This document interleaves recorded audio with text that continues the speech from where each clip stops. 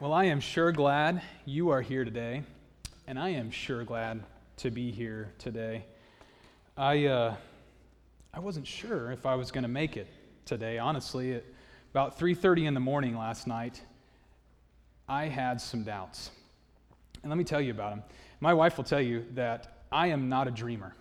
I've probably had 4 reasonably vivid dreams in my entire life that I can actually remember and tell people about. But last night, I had 3 incredibly vivid, terrifying nightmares. Absolutely terrifying. Woke me up in the middle of the night, and I was distraught. I went to go check on our children. I was making sure our doors were locked. It was a wild night. So I am really glad to make it. And I actually woke up this morning, and I prayed, and I said, God, if anything about last night taught me anything, it's that on my way to church this morning, all 4 of my tires are going to blow out, and my engine's going to explode, and it's going to be pouring down torrential rain, and I'm going to have to walk here on the highway getting, just splashed over and over again by big semis. And but that's okay. And that didn't happen. I made it here all right, and I'm glad to be here. Like Norm said, my name is Robert Roseworm. I am the student pastor here at Eastside, so I get to hang out with young people. And I want to tell you a story about some young people. Actually, it's about my son. I was at a school event a few weeks ago. He was standing near a couple of his acquaintances, buddies, and I was sitting at a table near. And I don't really know how the conversation got started, but at one point, one of the young men said, my dad is really cool. And so I was like, oh, this is going to be fun. This is going to be one of those my dad's really awesome conversations. Let's see what happens. So he said, so my dad's really cool. He's an attorney, and if you give him a topic, he can talk for an entire hour without stopping. And the other boy who was standing next to Bradley says, pokes out his chest, and he says, oh yeah, I got you on that. My dad's a professor. If you give him a topic, he can talk for 2 hours without stopping. My son bowed his head a little bit, scrunched his shoulders down, and he said, oh yeah? Well, my dad's a pastor, and he can talk for 3 hours, and he doesn't even need a topic.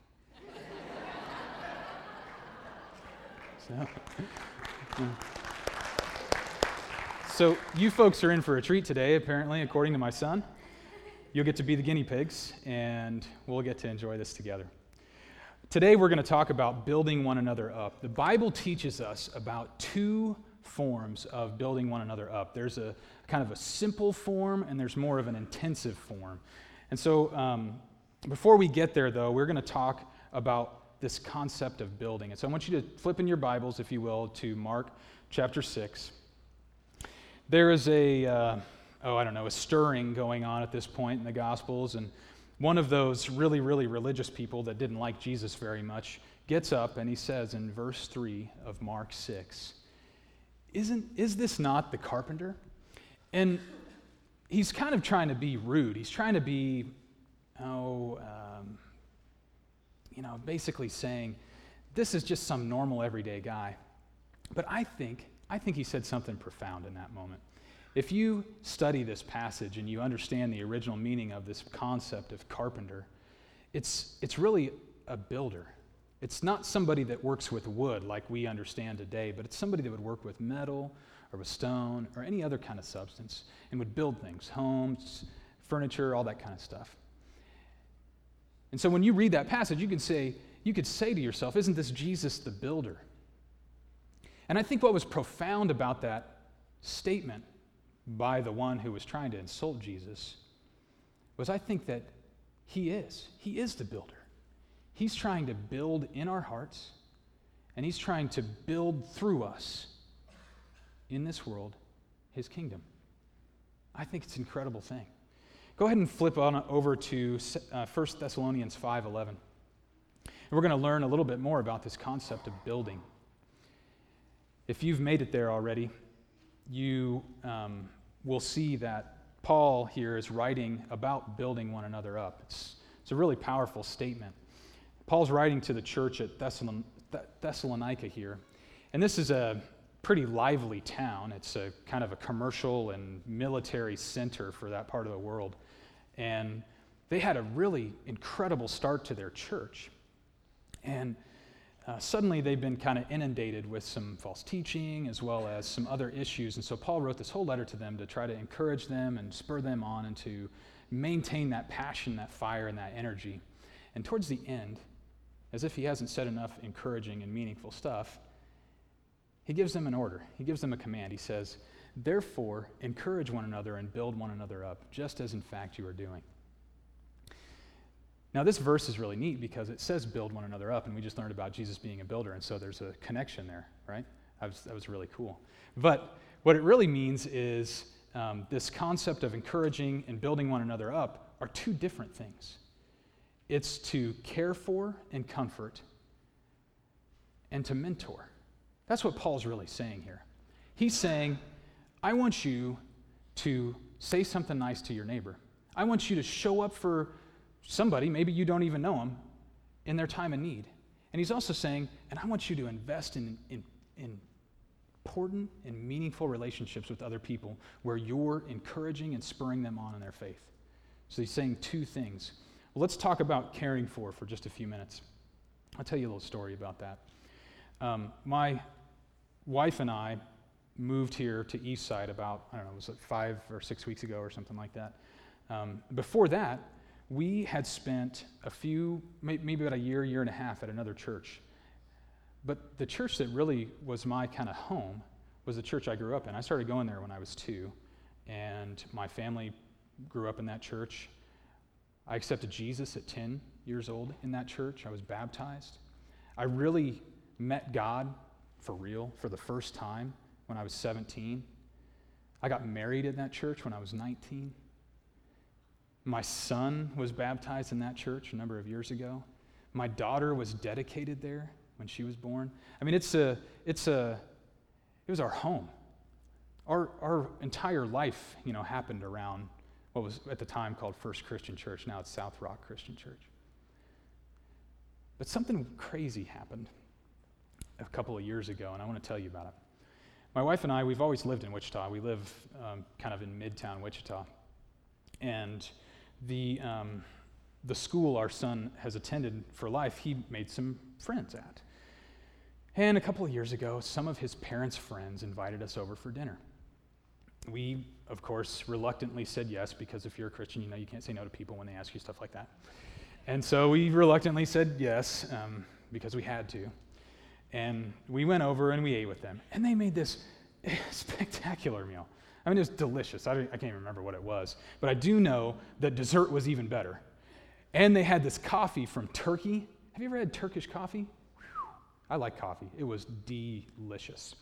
And so they get us this dessert and this coffee. Afterwards, I'm about ready to fall asleep. I've eaten so much at this point. And they bring us into this little family room, and there's like 3 or 4 other couples standing or sitting around, and we're just kind of chatting. And then they say this thing. They say, "Now we want you to know we invited you here for a specific reason." And I'm like, oh no. I reach my hand over and put it on my wife's leg, and I'm like, Amway. We're going to get hit up for Amway. We're in serious trouble. We're in serious trouble. And so I gave her that look like, okay, as soon as there's a break in the conversation, we're out of here, And instead of saying something about Amway or some other multi-level marketing scheme, they said, we're a part of a small group. All these people here in this area with all of your son's friends. And we've been wanting to ask you for a couple of years to be a part of our small group. And we just wondered, would you guys join us? So again, how do you say no to that when you're a Christian? You're not supposed to say no to that stuff. And so we reluctantly agree that we're going to join this small group. But we were kind of semi-involved, In fact, that first summer, I think they asked us just before school was out. And that first summer, we were barely there. We were out of town or traveling more than we weren't. And then September or October rolled around, and something happened. And it changed everything. Absolutely changed everything. My daughter was starting to walk. She was about 1 at this point in time. And she was starting to read. Not really, she wasn't reading yet. But she was carrying books around the house and leaving them in random places. And one of the paperback books that she left in a random place was on the wood floor about a few feet from the leg of the chaise lounge. And so my wife comes walking out of the children's bedrooms, not knowing that the book's there, and slips and slams her pinky toe into the leg of the chaise lounge. Erupts in pain, sits down on the floor, and oh! And I'm actually downstairs doing some laundry at this point, but don't tell anybody because that'll totally ruin my reputation. And so I come running up the stairs, and I'm like, honey, what's going on? And she's like, I think I broke my toe. And I'm like, yeah. I looked at the toe, and it was definitely broken. It was broken. I'm not going to explain it to you or describe it to you, but that was a broken toe. And I'm like, we got to go to the hospital right now. Somebody's got to do something with that toe, because that toe needs to get fixed. Because my wife has beautiful feet. I love her feet, and yeah. So we get in the car, and at this point, this stress, this added stress just kind of pours over me. And I start to think, how am I going to care for my darling bride while I'm trying to take care of the needs of my 10-year-old and 1-year-old? This is not going to be possible. I mean, somebody's got to do something with this toe, and I can't be there to help her through that if I'm trying to be there for my kids. My parents live in Derby, so does my sister. I don't know who I'm going to call. What am I going to do? So I called the Shaws and the McFalls, the people that had asked us to be a part of the small group.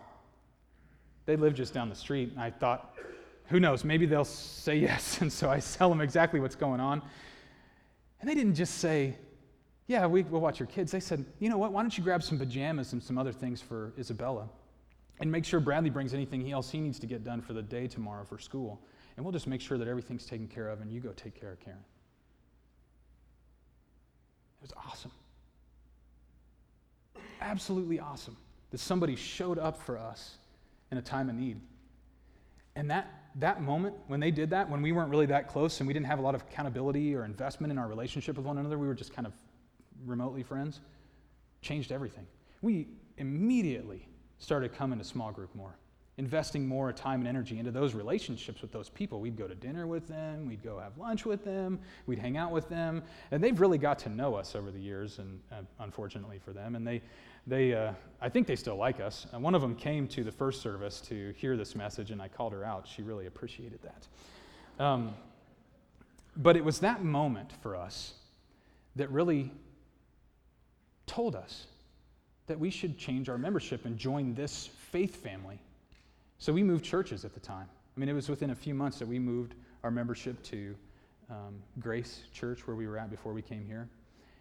And those are those kinds of things that we can do for other people. Sometimes they're really simple, unimportant things, like just putting our arm around somebody and saying, hey, really like your smile today.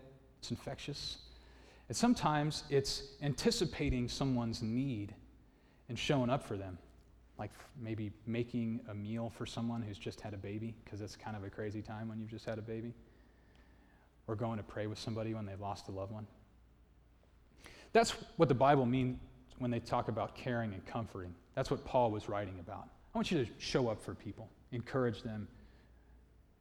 But he was talking about something else later on in the verse. He was talking about mentoring. And so we're going to spend a little bit more time kind of unpacking that. There's quite a few examples, biblical examples of mentoring. They're listed at the bottom of the page in your worship folder. And that was my gift to you. If you have a small group here at Eastside and you don't have anything to talk about this week, just read those verses together and visit about it. No preparation necessary. That's Robert's gift to you. You can talk about how these people mentored each other. And that's not an exhaustive list. There's plenty of other examples. But the one we're going to talk about today is Moses and Joshua. Now, before we talk about that, I feel like I have to do just a little bit of housekeeping with you. The last 3 weeks now, we have Brandon and then Lauren and then myself have all talked about Moses.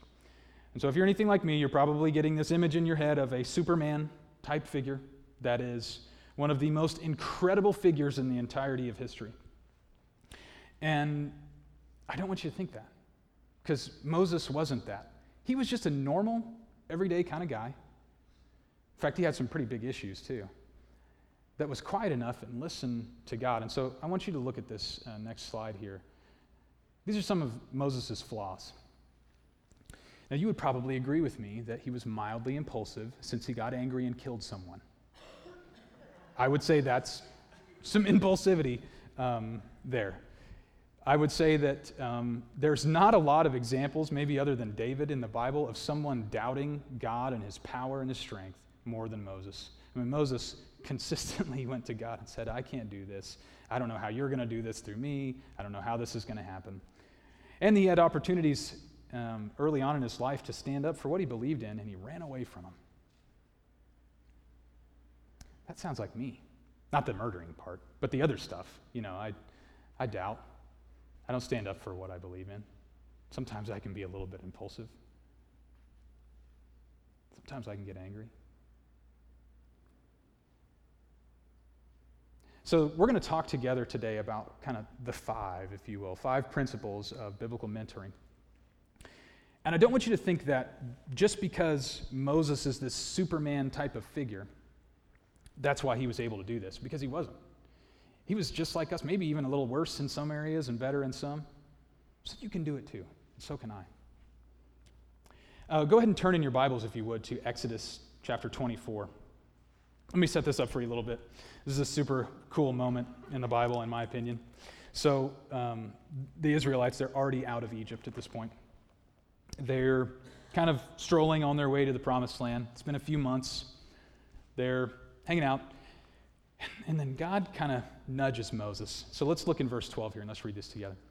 The Lord said to Moses, "Come up to me on the mountain and stay here, and I will give you the tablets of stone with the law and commands I have written for their instruction." Then Moses set out with Joshua, his aide. And Moses went up on the mountain of God. He said to the elders, "Wait here until we come back to you. Aaron and Hur are with you, and anyone involved in the dispute can go to them." It's a really cool story about a cloud and some other wild stuff about the presence of God later on, but this passage has so much meat in it. I want you to think about this for a second. So, in this passage, it talks about Joshua being Moses' aide. We can actually read about that in about 4 or 5 other places. And some of those other references in Exodus through Deuteronomy, even on into a few later books, you can see that Joshua and Moses were together. In fact, it says in a few places that they were together from Joshua's youth. So Joshua was close to Moses. They hung out a lot. They did life together. In fact, this word aid says Joshua was Moses' aide. It doesn't even really mean that. The translators are trying to do their best to paint a picture for us, but that word is a verb, and it literally means ministering. So the concept here is more about the two of them ministering together or working together, doing life together, than it is about, Joshua being Moses' understudy. And that's all we have to do with people. When we're investing in someone else's life, or when our lives are being invested in, sometimes it's as simple as just spending time with each other. It's just going to pick somebody up at their house and taking them out to lunch with you, or on an adventure. Maybe to Target on an adventure, or maybe to Dylan's, or maybe to your house to do some yard work on an adventure. Those kinds of things. That's all it takes, just doing some life together. Maybe every once in a while, a couple times a month maybe, as often as you want it to be. That's it. The next thing that we hear about in this passage is that they went to experience God together. Now this is just incredible, because the experience they had with God is so amazing. And not only that, but it talks about in multiple occasions that Moses took Joshua with him. He didn't take everybody else. He told everybody else to wait behind. But Joshua's going to come with me. And later on, they have this whole tent, and that's where Moses goes to experience God. And Joshua would stay. Moses would leave. He'd go back to work or sleep or whatever, and Joshua would stay. So that time that Moses spent investing in Joshua's relationship with God was so profound that Joshua's relationship with God became his own. He wouldn't just go to God with Moses anymore. He went to God alone. There was a couple of years, maybe 8 or 10 years ago, I can't remember exactly how long ago it was, that I spent time working as a chaplain for a drug and alcohol treatment company.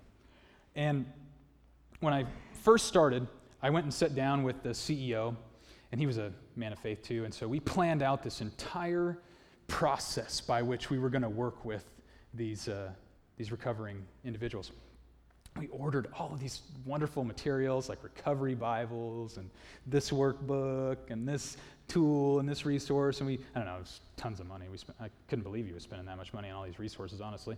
And I don't know if you remember this or not, but a number of years ago, you didn't click a button on Amazon and the things show up at your house the next day. It would take like 3 weeks for your stuff to get there. Do you remember that? That was like way back in the day, I guess. But because now it's like you just push a button and it shows up like within the hour or something. I don't know how they do that. But anyway, so it's going to be like 3 weeks for all this stuff to show up. And so I had no idea what to do. But I couldn't just like sit in my office for 3 weeks and wait for this stuff to show up.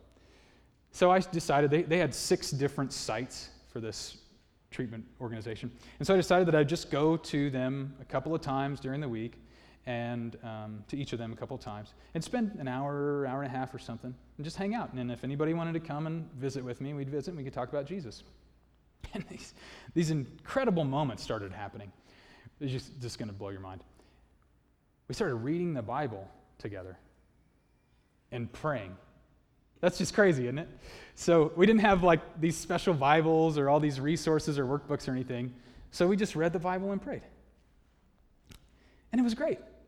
I mean, people experienced meaningful moments with God at that time. So a few weeks later, all those resources and stuff show up, and I'm like so amped up about it. I'm so excited. And so I grab the stuff, and particularly I got really close with the folks at this one program. So I run out there, and we're like meeting, and I'm like, guys, check out all this cool stuff. We're going to work this. And so we get into this workbook, and we like make it through the first 4 chapters or something, and they all give up. I don't know what that is, but I can tell you right now that there are probably a list of books much longer that I've started and read the first few chapters than the books I've actually finished in my life. And it's so funny, it was true of these people too. I don't know why that is, but I think it's probably because we are done with the problem or the issue. It's not a crisis anymore, or maybe it's just not as important to us anymore because we move on. But we don't necessarily always finish those things. But what we could always do together at that time was we could continue to read the Bible and pray together. And they wanted to do that. They wanted to experience God. They didn't so much care about, I'm not saying that workbooks and books and other things aren't a good idea. I so much so encourage you to do those things. But the basics of this life that we have, that we share with one another, it's about Jesus, and we can read about him in the Bible, and we can talk to him and listen to him together. That's all it takes. See, these aren't just these astronomical ideas that are mind-blowing. These are the things that Moses did with Joshua, and we can do with those that we're pouring our lives into. And number 3, this one is in Exodus chapter 17, verse 9. Let me set this up for you a little bit. So this is kind of early on in Joshua's development. And Moses is probably thinking to himself at this moment, I need to give Joshua an opportunity to kind of see what he's all about. How good is he? Can he do this thing? So what am I going to do? I think I'll send him out to lead the army into a battle.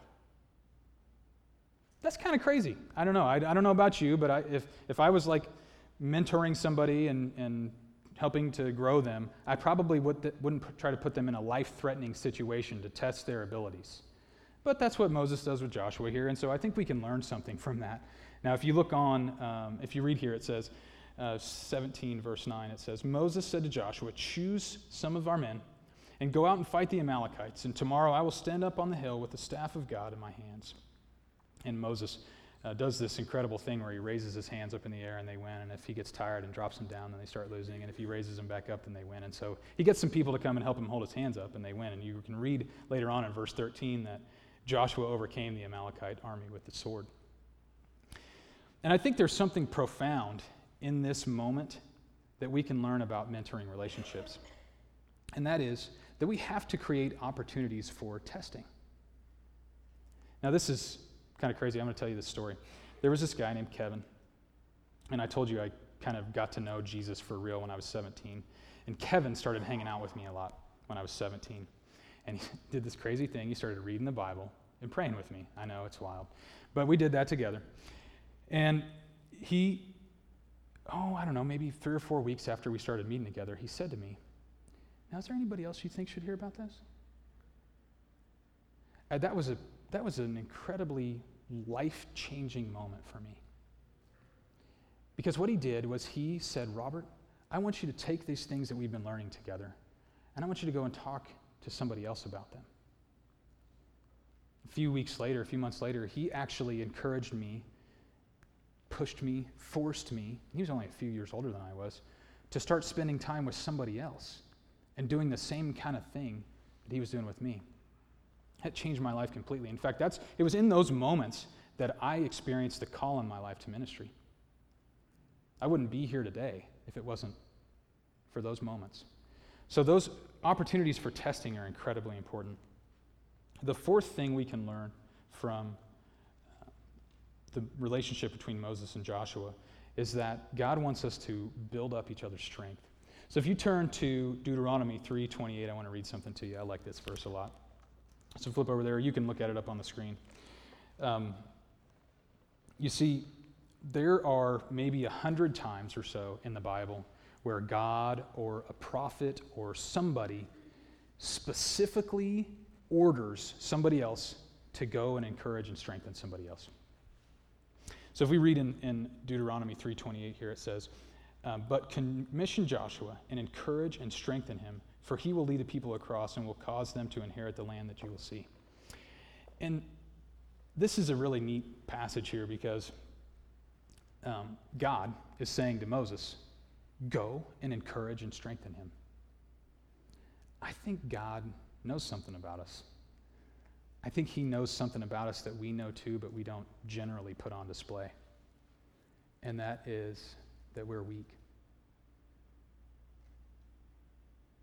We're evil. I am so wicked sometimes. My thoughts, or even the words that come out of my mouth in anger or frustration. We're so helpless. And God knows how much we need him and how much we need encouragement from other people. We don't have enough strength to do this thing alone. And so God, over and over and over again in the scriptures and in this relationship with Joshua and Moses, specifically commands us to go and give strength to and strengthen those that we're investing time and energy with. And then number 5, and this one is probably one of my favorites and one of the most important ones, and that is this concept of commissioning folks to service. Now, if you flip over to Deuteronomy 31:7, you'll see one of my favorite moments of commissioning in the Bible. This is Moses towards the end of his life. He is about ready to kind of cash it in, if you will. He's going to pass away here pretty soon. And so he goes to Joshua, and he just turns it all over to him. It says in verse 7, "Then Moses summoned Joshua and said to him, in the presence of all Israel, be strong and courageous, for you must go with this people into the land that the Lord swore to their forefathers to give them, and you must divide it among them as their inheritance. The Lord himself goes before you, and he will be with you. He will never leave you nor forsake you. Do not be afraid, and do not be discouraged."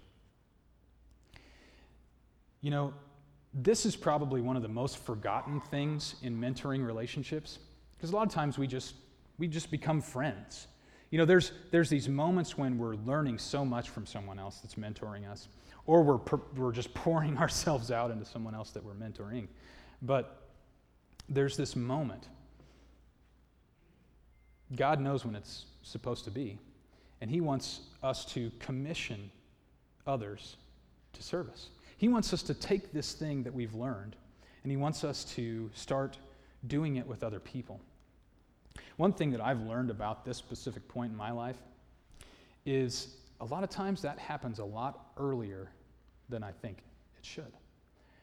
You know, in my mind, I'm thinking there's a progression that people have to go through before they're ready to really disciple somebody else. And I don't know why. I don't know why I think that. Because I have read about so many people in the Bible that are so broken and so messed up that God used to do incredible things. I have seen that so self-evident in my own life. But yet, for some reason, I think that I have to get people ready before they're ready to go. And so I think that this is something that we shouldn't forget about, and it should be incredibly important to us. So just remember that as you enter in these kind of relationships. You know, God wants us to live exponential lives. God wants to build inside of us an exponential fire that we can then pour out on other people, that we can invest in their lives with. Jesus is the one true builder. And he has called us to build each other up. So I encourage you this week, this month, this year, for the rest of your lives, try to be there for other people when they're going through tough times. Maybe even more than that, I encourage you to find a Moses and to find a Joshua.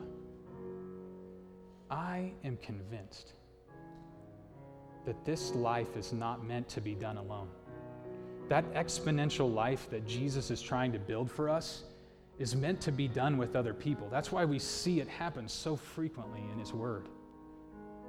And if you're missing a Moses in your life, or you're missing a Joshua, then something's missing.